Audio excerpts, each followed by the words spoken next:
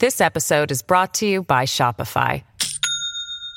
Do you have a point of sale system you can trust, or is it a real POS?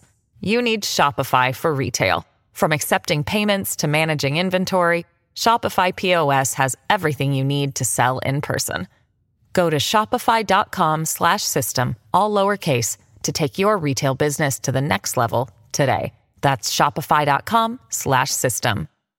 Hello, everybody. This is Marshall Poe. I'm the editor of the New Books Network. NBN listeners like to read books and buy them. So we thought we'd tell you that right now, our friends at Princeton University Press are having a remarkable site-wide sale. You can get 50% off books, including ebooks and audiobooks, with the code 50, F-I-F-T-Y, at checkout until May 31. You can save some real money on Princeton University Press books. I encourage you to go there and check it out.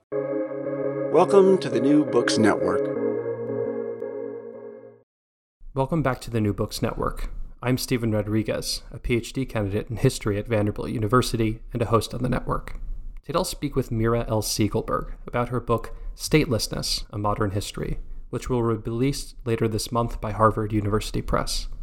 In her monograph, Siegelberg traces the history of the concept of statelessness in the years after the First and Second World Wars. At its core, this thoughtful monograph is an intellectual history of an idea that jurists in the United States and Europe struggled to agree upon after the fall of the traditional imperial ways of structuring belonging. Yet this book's methodologically pluralist approach also brings many other aspects of the problem of statelessness into focus, such as its implications on the global humanitarian crisis that follow these two conflicts, its resonances in particular ethnic communities, and the way it redefined many ideas about citizenship. Our conversation will run about 50 minutes. I'm speaking with Mira Siegelberg. Thanks so much for agreeing to talk with me today, Mira, about the new book. It's a pleasure. Thanks for having me on. Your book is in many ways kind of an intellectual genealogy of the idea of statelessness. But before we get into that aspect of the book, I wanted to just ask you about your own intellectual genealogy, how you came to the project, what sorts of questions were interesting to you as a graduate student, and how you ultimately decided to study this concept of statelessness. Yeah, so just in brief, the book's a history of the concept of statelessness, statelessness in the sense of a person without a national status. And I'm interested in the book in understanding the intellectual and conceptual political origins of the legal frameworks that define what it means to be a citizen and also what it means to not be a citizen, to be a stateless person. But I mean, looking way backwards, I first became interested, I think, in the intellectual origins in a really general sense, and the concepts and the categories that at the time when I became a more historically conscious person, that were defining normative debates about international politics. I guess in the extended post 9/11 moment, in the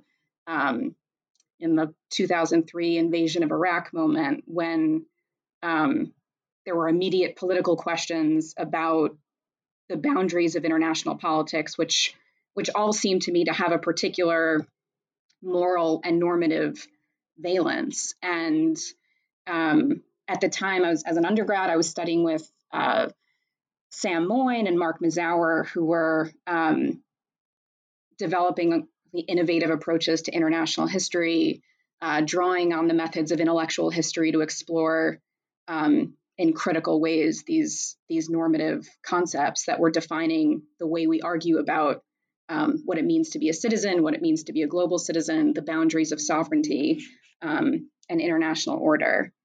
So I think I started thinking about these questions pretty early on in college. And I think, like many people in that extended moment, I also became interested in the tension between claims about universal rights and human rights and the continuing necessity, urgency, power of the state, and the tension between the idea that somehow we were getting beyond sovereignty and getting beyond the state, and yet the importance of citizenship still seemed to be quite obvious. So that's a puzzle that I think kind of drew me into doing a particular kind of history. and then I started thinking that I might be able to continue working on these themes in some way as a graduate student. I came across work by David Armitage, who described himself as working on international political thought, and I said, "Oh, maybe I can I can bring together my various questions and curiosities under this kind of broad heading." So I went into graduate school, with not being particularly located in a place. I was roughly interested in the 20th century. But interested in how histories of international law and international political thought could be brought to bear to explain and clarify some of these more conceptual normative debates about the fundamental concepts of politics and international politics in particular.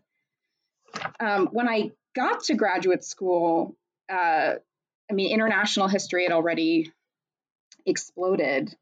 But I think the project came together, like many projects, as a result of reading kind of eclectically, readings in political philosophy and legal theory, but also looking very carefully at international histories that were drawing on the history of international organizations like the League of Nations and the history of international law, not as sources for a kind of global future or sources for a more kind of idealist perspective on international relations, but as critical locations for the history of imperial and international order. And that if we wanted to grapple with the nature of global order, with the persistence of global hierarchies and domination, that it would be necessary to turn to the histories that had been, for a very long time, left out of diplomatic history and international history. I think there was also a kind of related move of historians who are working on the contingent emergence of a world of states out of a world of empires. And I was lucky to work with David Armitage at Harvard, who had been working on these questions, but also works by Lauren Benton and Frederick Cooper that made out a world of kind of, at least at the level of normativity, of sovereign equality, to show that world was much more recent than historians had previously thought. And so when I was kind of developing my research topic, it seemed to me that the problem of mass displacement in the 20th century had to be looked at anew, and it had to be looked at from the perspective of how the entry of mass numbers of people without a national status shaped concepts and practices of sovereignty, rights, international authority, and that question seemed much more urgent in light of this new historiography and these new interpretations. That's really helpful to know about your training, because I think the book is obviously it's hard, I think, in intellectual history, but you take a very pluralistic approach, as you kind of mentioned, your international history, diplomatic history, history of empire and law. And I think all of that comes out really clearly in the book and is done incredibly well. But I thought it might be helpful to focus on something that intellectual historians like to focus on, which is kind of the genealogy of some of these terms or how they were debated at the time. So just to kind of name a few that came up as I was reading, you have terms like refugee, emigres, displaced person, exiles, the Heimatlos. What were the stakes involved in this kind of variety of terms, and how does statelessness fit into this the series of terms? How does it differ, and what were some of the kind of key debates during this time period that you would cover in the book? Yeah, so I think one of the vanishing points for the project, I'd say a central vanishing point for the project was always the eventual codification of the term statelessness in international conventions. There are two main conventions that define what it means to be a stateless person in international legal terms. There's a convention from 1954 and there's a convention from 1961. And of course, this legal definition always exists alongside and in tension with many different ways of using the concept of statelessness and invoking it. And just kind of intuitively, we know that we can invoke the term statelessness to mean a variety of things. It can mean groups that don't have a state. It can be a kind of all-encompassing term to describe people that don't belong politically without kind of appealing to a more specific codified legal definition that we find in a treaty. But my intuition was that by kind of tracing how this term came to be codified in a narrow legal sense, it would shed light on these kind of many different meanings. And in the process of writing that history, I was looking at how actors were making their own definitions and kind of making arguments for what it meant to be a stateless person in contrast to being a refugee, and how these more kind of specified legal categories emerged out of more literary or other kind of historical ways of describing what it means to not belong. But in the course of my research, I found this kind of key moment when legal scholars after the First World War identified the emergence of new vocabularies, new terms in English, in German, in French, to describe a person without a national status as a kind of key moment of historical transformation. So Staatenlosen, stateless, apatride, apolide, these are terms that begin to kind of emerge in legal and political writing after the First World War. And it's an actor's category in the sense that I'm not imposing a definition of statelessness. I'm interested in how these actors were themselves making these distinctions. And many of them describe this key moment of shift as a move away from the concept of Heimatlosen, which had existed already in international thought, to the rise of these new terms, and that has a kind of key pivotal point in the post-World War I rethinking of politics. So the distinction between those terms is really central to the story, and the book moves from the period after the First World War to the decades after the Second World War, and one of the key developments is the disentangling of the concept of being a refugee from the stateless person, and how the creation of these two separate legal frameworks to define what it means to be a refugee as opposed to a stateless person was a deeply political process, but one that, in order to make sense of, it's necessary to take into account the much longer history of how these categories were understood, but also the history of legal thought and law in general, and how the distinction came to be made between someone who still formally retains their national connection, but might need to flee as a result of persecution, which is a core part of the definition in the 1951 Refugee Convention, and then the codification of what it means to be a stateless person, which means that you don't have a national status in a formal sense. And so that division and that distinction is just critical to the story. And I argue that the ultimate marginalization of the problem of statelessness, which had been really central to thinking about a lot of the foundational political questions that come out of the post-World War I period, part of the process of marginalizing or stabilizing and neutralizing those explosive questions after the Second World War, a big part of that is how the distinction between what it means to be a refugee and a stateless person are disentangled.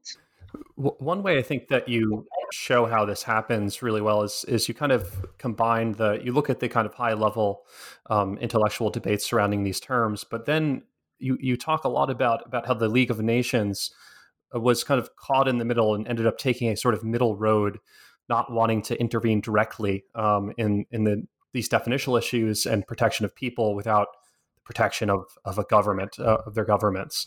And this put the League at odds with many thinkers who were interested in a more international approach to statelessness. Could you just speak a little bit about the League's position here? Sure. So, I mean, the historiography on the League had just be kind of really blossomed when I was working on my dissertation, and because it was a sort of central location for, thinking about international order, but also developing innovative, call it tools of international management and control, including the Nansen Passport and new regimes of refugee protection, among other kinds of agencies that many people have been exploring. But what I found in kind of reading the archives of the League in questions about refugees and stateless persons and the Nansen Passport, and the kind of memos produced by the legal bureaucrats working at the League. When I read their memos and archival materials alongside the legal writings that were produced after World War I on the question of statelessness, on the problem of statelessness, this really interesting tension emerged where the League was involved. Even if it wasn't the most powerful organization, even if it was limited in all kinds of ways, it did do a lot of innovative things in trying to reorganize the post-war world, in creating new kinds of international protections for minorities, for producing new forms of international protection for some categories of refugees. But when it came to the issue of dealing with people who had lost their national status mainly because the issues of sovereignty were so complex, with the dissolution of multinational empires and some new states that were emerging, some new states that didn't manage to emerge, and the problem of kind of governing empire and the mandates in general. The League was quite influential and powerful in the production of these new forms of international identification. And yet, when it came to the question of statelessness, the League acknowledged and recognized the question as being specifically a challenge to the boundary it was trying to, or the careful boundary that it was trying to maintain between the creation of new forms of international authority and the preservation of sovereign authority, on the other hand. So, read alongside the legal writings, which all emphasize the fact that a person without a national status had a particular connotation in the history of international legal thought, because to be a stateless person raised questions about the power of the state. It raised questions about the nature of rights. The kind of main issue was whether one, as an individual, had a direct connection or could be defined as a subject of international law. These were all kind of essential conceptual questions that got to the heart of the meaning of sovereignty, and the meaning of international law and the limits of international law. And so the fact that the League understood the problem of statelessness as troubling this boundary that they were trying to maintain between their incursions into what had been traditionally the sovereign domains of states, and at the same time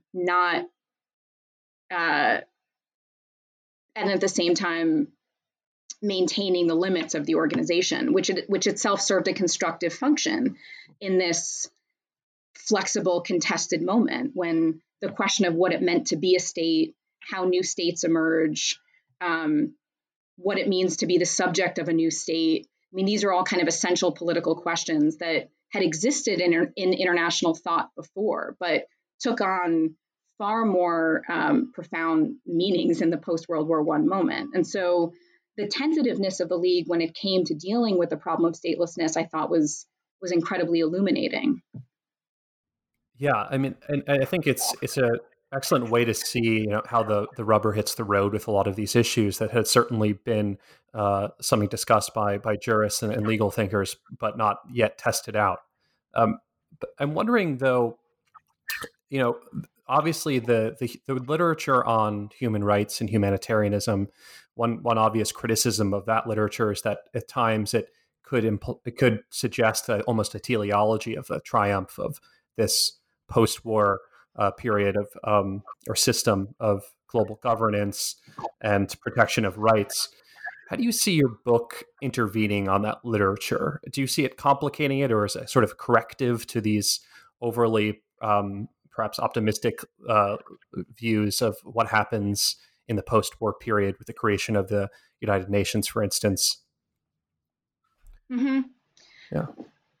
So I think I wouldn't, I mean, I'd say that my book belongs broadly in this universe that you're describing, in that by the time I came to developing the project, I was already quite influenced by the more critical histories of human rights and humanitarianism, which set out to correct, as you describe it, these initially more, call it optimistic, but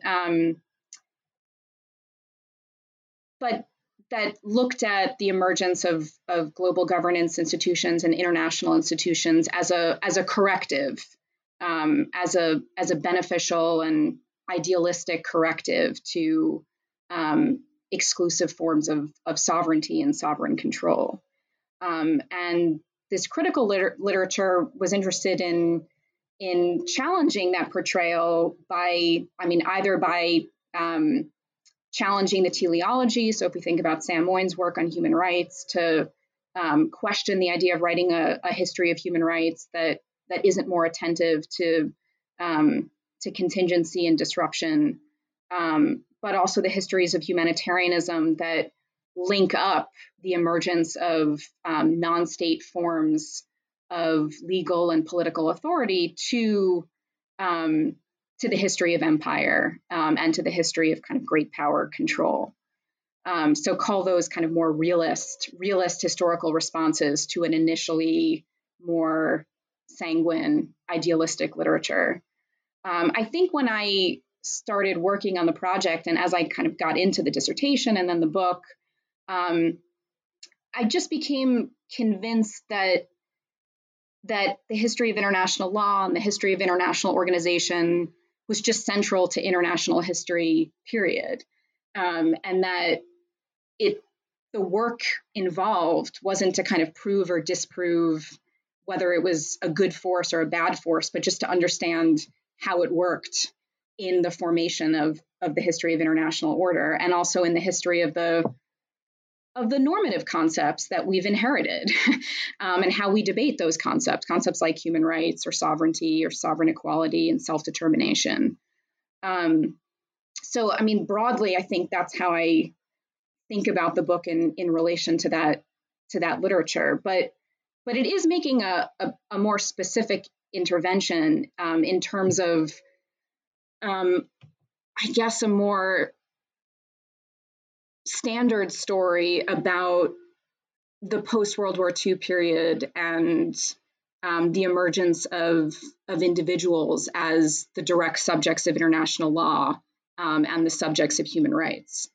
And I see the periodization that I'm presenting in the book, and the argument that I'm presenting about how statelessness informs ideas about rights and legal personality and sovereignty and statehood after World War I, as forcing a different way of thinking about the significance of the legal frameworks, the international legal frameworks that define what it means to be a refugee or a stateless person. And rather than thinking about those frameworks as the beginning of an attempt to define the individual as the subject of international law or the subject of human rights, to understand the post-World War II period as a period of stabilization and of different ways of domesticating these more kind of explosive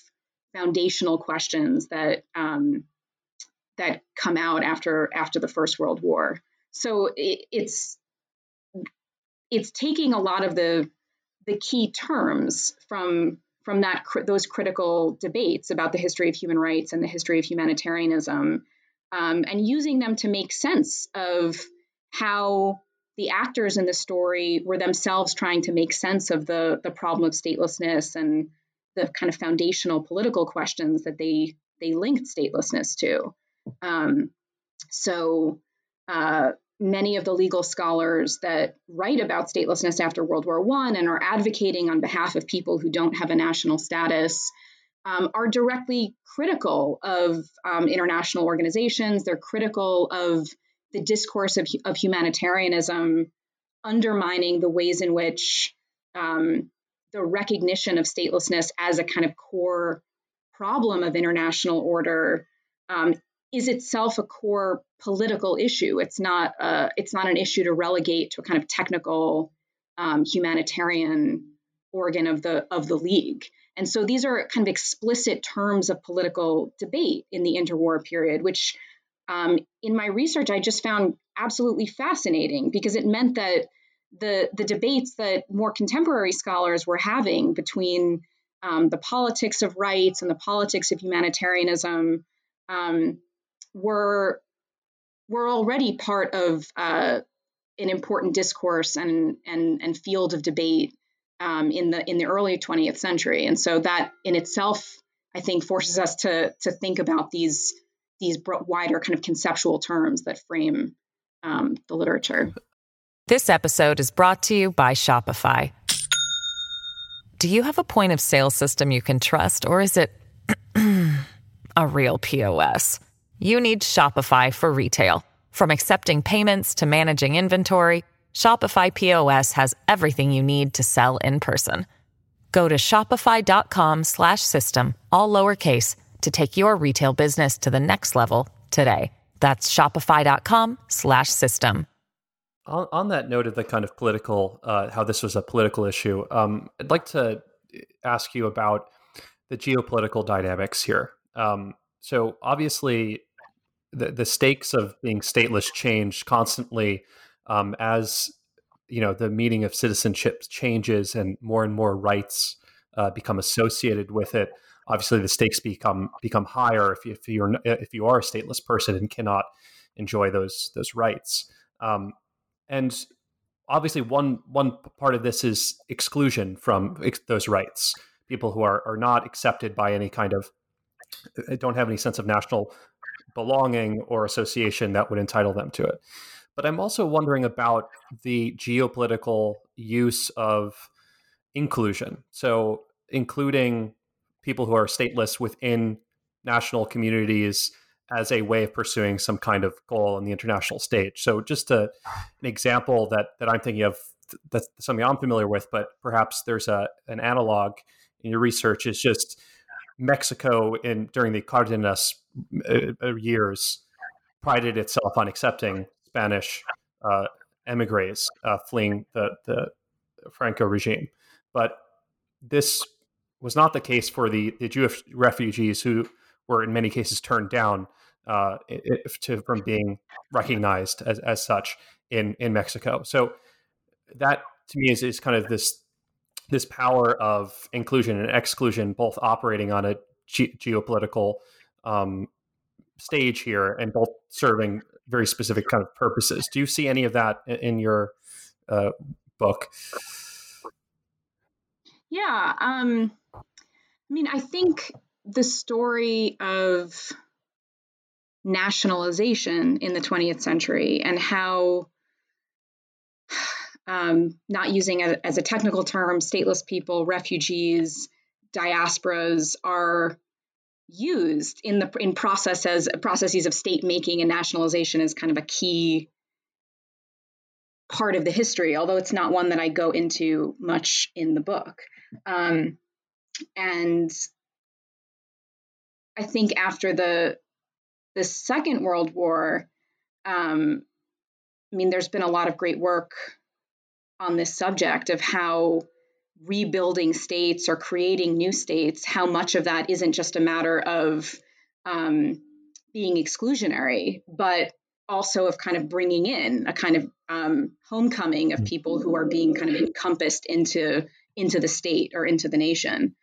I haven't focused on that because really my central question is about the history of the boundary between international and national forms of power and government and governance, and how those boundaries are negotiated. I think there's a lot of space, and I think a lot of the recent work on the history of statelessness is kind of coming at this angle of looking at how in a more bottom-up way the boundaries of states is really produced in a at the level of kind of bringing some populations in and excluding others. Because my focus is on the attempt to kind of define a common term, right? What do states mean? How do we kind of define what it means to be a stateless person in common terms? And that in itself connects to a particular expectation of interstate order.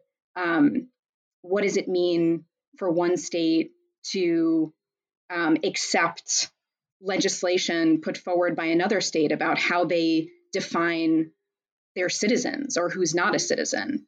It's automatically an international question. It's really a problem of, it's a longstanding problem of comparative law. How does one state kind of understand and interpret and accept how other states designate their subjects? And of course, there's bound to be conflicts over those definitions and interpretations. One part of the book deals with the international efforts to create shared agreements on this kind of comparative law question about how states define their subjects and how other states then accept or reject the terms of how people are being labeled. I talk about a much longer history of geopolitical or international conflicts over how governments or states label their subjects, and how when people move around the world, those labels are bound to be contested. And throughout the 19th century, and certainly even earlier, the questions of how one government understands the labeling of how another government kind of defines and the limits of who's a citizen and who's a naturalized subject or who's an imperial subject, is a kind of key point of contention in diplomacy, in imperial politics, in international politics. But that by the end of the Second World War, these conventions and treaties do facilitate common terms and common understandings, which do minimize those questions as a kind of point of conflict between states. And so that's a big part of the story. But I don't think it excludes at all the questions that you ask about the various ways that governments consolidate their power, expand the boundaries of their populations by bringing some groups in and rejecting others. We've been sort of talking around, I think, some of your sources that you use, which I found really, from a methodological perspective, very interesting. I mean, you are not just using conventional legal sources, but incorporating some popular sources as well, such as novels. And I think this allows you to really do a very thorough sort of genealogy of some of these terms and the history of statelessness. But I was wondering, what was it like to kind of decide which types of sources would be privileged in which contexts? Because perhaps maybe there is a inclination, at least in doing kind of a traditional legal history, to go with the sources from kind of legal theorists and jurists. But you very nicely weave all of these sources together to give us a much richer picture. But I'm wondering what it was like to do this. Yeah, I mean, there's always the question of selection. And even, I think, historians with the most highly developed methodologies will have to admit that there's there's a certain amount of art rather than science to what seems to be relevant and what seems to be less relevant. I mean, I'd say that I had particular events and particular cases that emerged out of my reading as really pivotal. So the first chapter really centers around one court case in an English High Court from 1921. But as much as I'm trying to reconstruct that case and its reception, it's about kind of understanding the terms that the actors were using. And in order to make sense of those terms, I was trying to contextualize their meaning, which is, not in the least a method that I adapted from intellectual history and the history of political thought. So the languages that are used, the concepts that are invoked for a particular reason, and they have a particular meaning in their time. And to find that meaning, I tried to kind of draw on, it is an eclectic array of sources that helped me kind of figure out what were concepts of statelessness, how were people using this term in the past, and maybe it's a little bit more promiscuous than some more orthodox ways of doing the history of political thought, because I am drawing on a variety of kind of cultural sources to help make sense of it. But I wanted to understand why in the legal literature after World War I, the idea that there was something new about statelessness after the war. And one of the first sources that I came across is a treatise on the legal status of stateless persons by a legal scholar called I.G. Lipovano, who refers to statelessness as the question of questions. It's the question of questions because it gets at this kind of core issue of what it means to be the subject of law, what legal personality means, and whether an individual, in the absence of the kind of mediating power of the state, can be said to have a direct connection to international law. This is what this scholar described as these are the questions. This is the question of questions. But to make sense of that framing, I needed to look back to earlier legal treatises, and then to kind of broader source base from newspapers and from novels, as you say, that mention this idea of the person of no nationality. The concept of the man without a country is this kind of key literary device that comes up again and again in a variety of places. So there just is an element of detective work, which really ends up being the most fun part of the project, of tracing footnotes, having intuitions about literary sources that might be relevant, and then kind of tracing the references that come out of the kind of key legal and political source material. Well, I think one really fantastic part of the book in chapter 5, where the benefits of this methodological pluralism shines through, is when you're talking about how military and international organizations invoke the term statelessness as this catch-all phrase. And in places like displaced person camps, officers and social workers essentially improvised and worked through a kind of a rough definition of statelessness and applied this in the kind of these everyday bureaucratic settings. And so it's a moment where, nicely, I think you see in the book, where these high-level academic debates and juridical debates come together with kind of the day-to-day work of figuring this stuff out about what statelessness would actually mean in these very specific real-world contexts. So, there's sort of two parts to that. On the one hand, language is flexible, and the the usage of these categories in the context of kind of the DP camps of the 1940s, the post-World War II in the 1940s, shows the flexibility of language and these concepts and the way that language can be used strategically.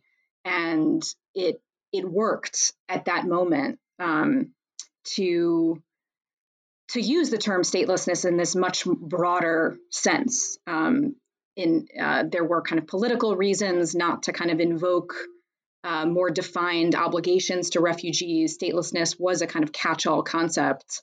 And at the same time, it also spoke to a wider sense that existed in this kind of 1945, 1946 moment where the future of international order wasn't clear. I mean, the United Nations was, or at least the Charter for the United Nations already existed, but the future of empire, the future of post-war states, the future of the United States and the world, I mean, these were unsettled. And so the broad use of the term to describe refugees and people in DP camps spoke to that.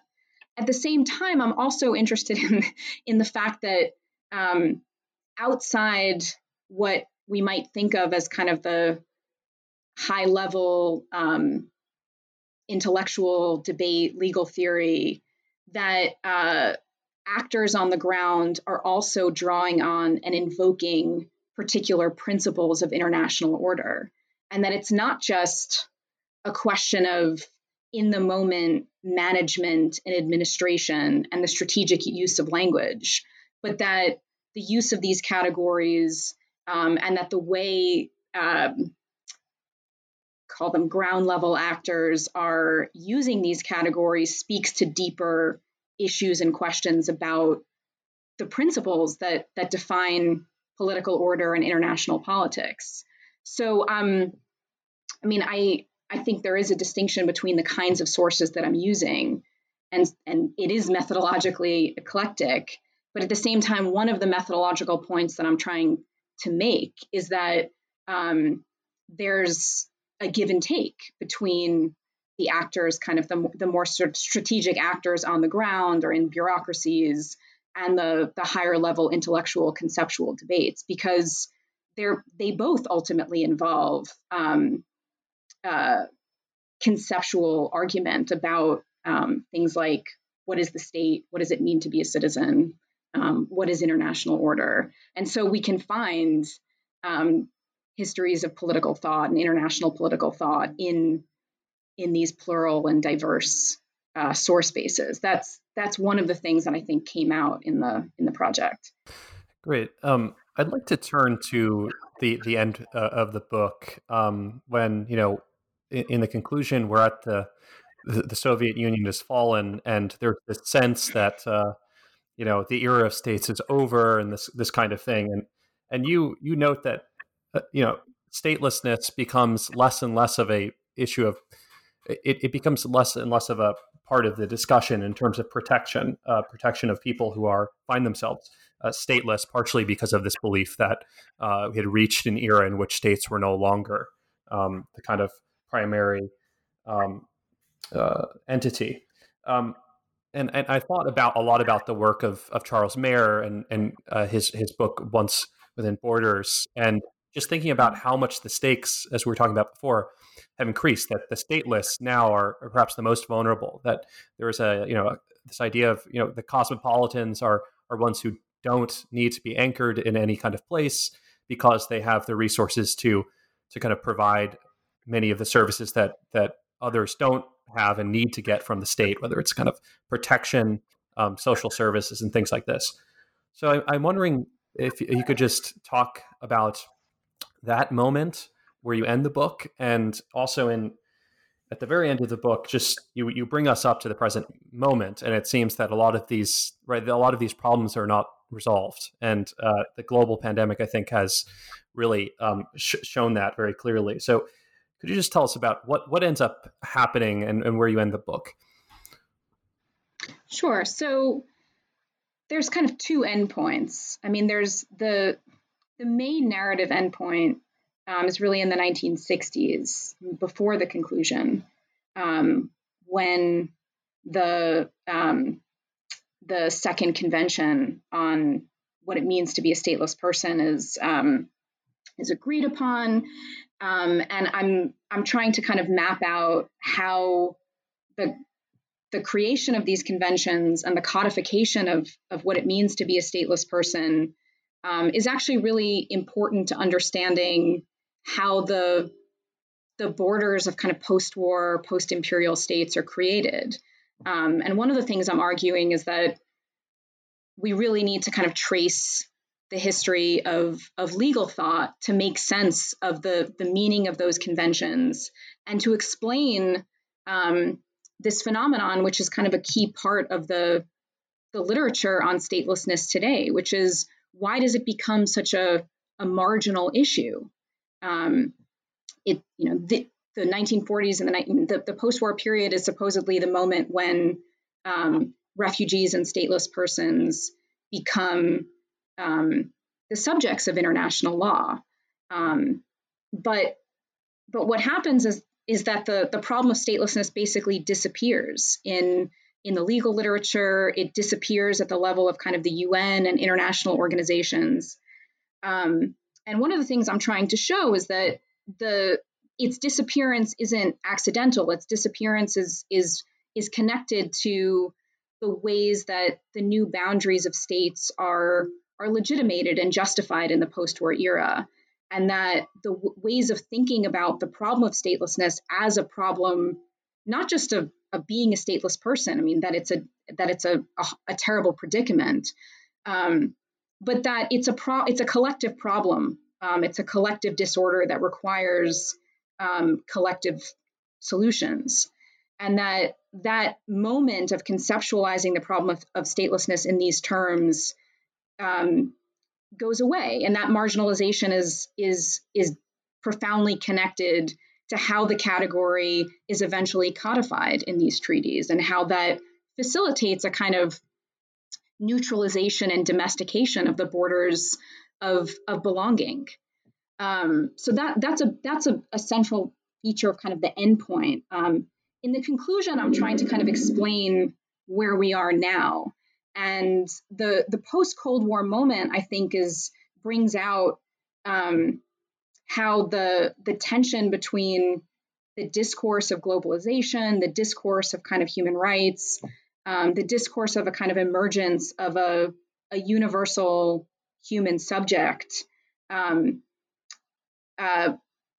returns statelessness to the center of kind of international legal thought and international politics, in a sense, in part because the dissolution of the kind of post the Soviet Union and other countries brings back issues of state succession and citizenship, which had been also central after the First World War, but also because of this puzzle that I mentioned in the beginning. I mean, the puzzle that Arendt identifies between the idea that one has rights by virtue of being a human being and the fact that that belonging to a state only seemed to be more necessary.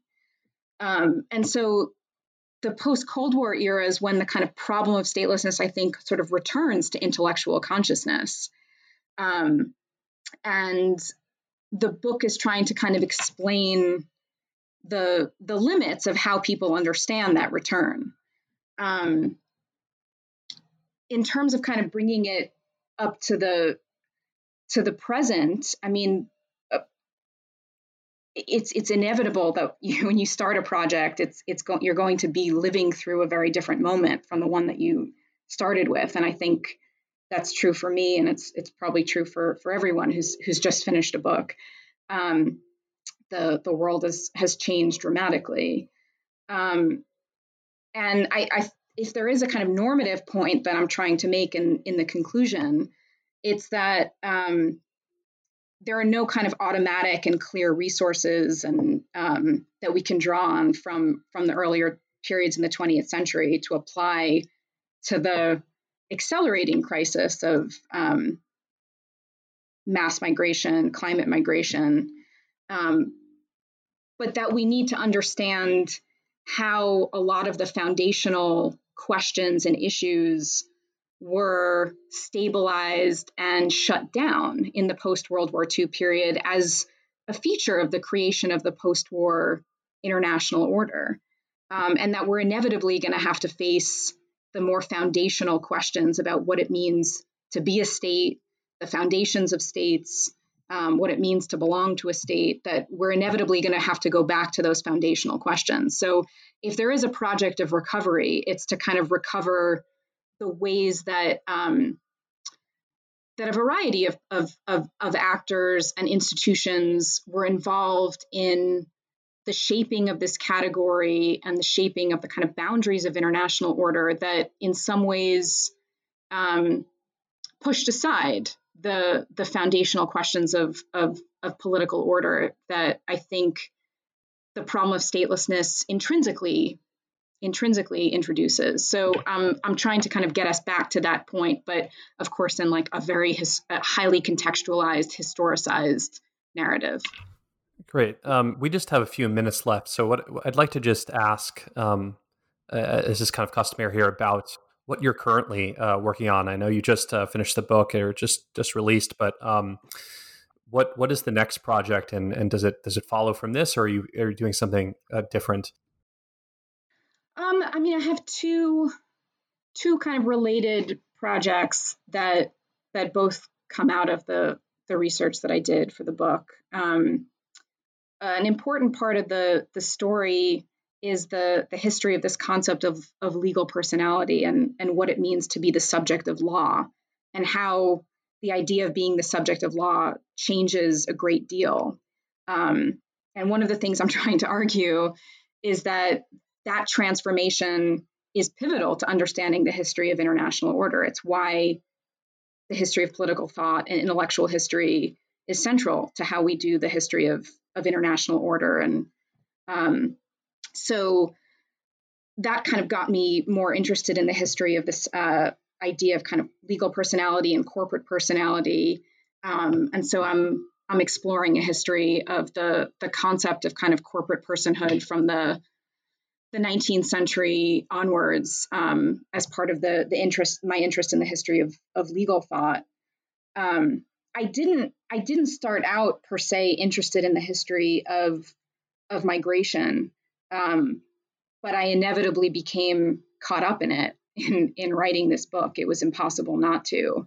So the other project that I'm pursuing is about the kind of twinned and histories of international law and political philosophy that comes out of the mass migration in the late 19th century, and the kind of twin developments of these two genealogies or two different kind of traditions or approaches to thinking about migration and global political order.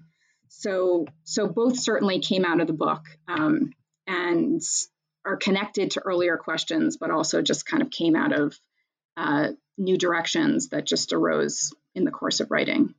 That sounds like some really fascinating projects. But we're out of time, so I just wanted to thank you again for chatting. I feel like I learned a lot and enjoyed discussing some of the ideas. And take care. Thanks so much, Stephen.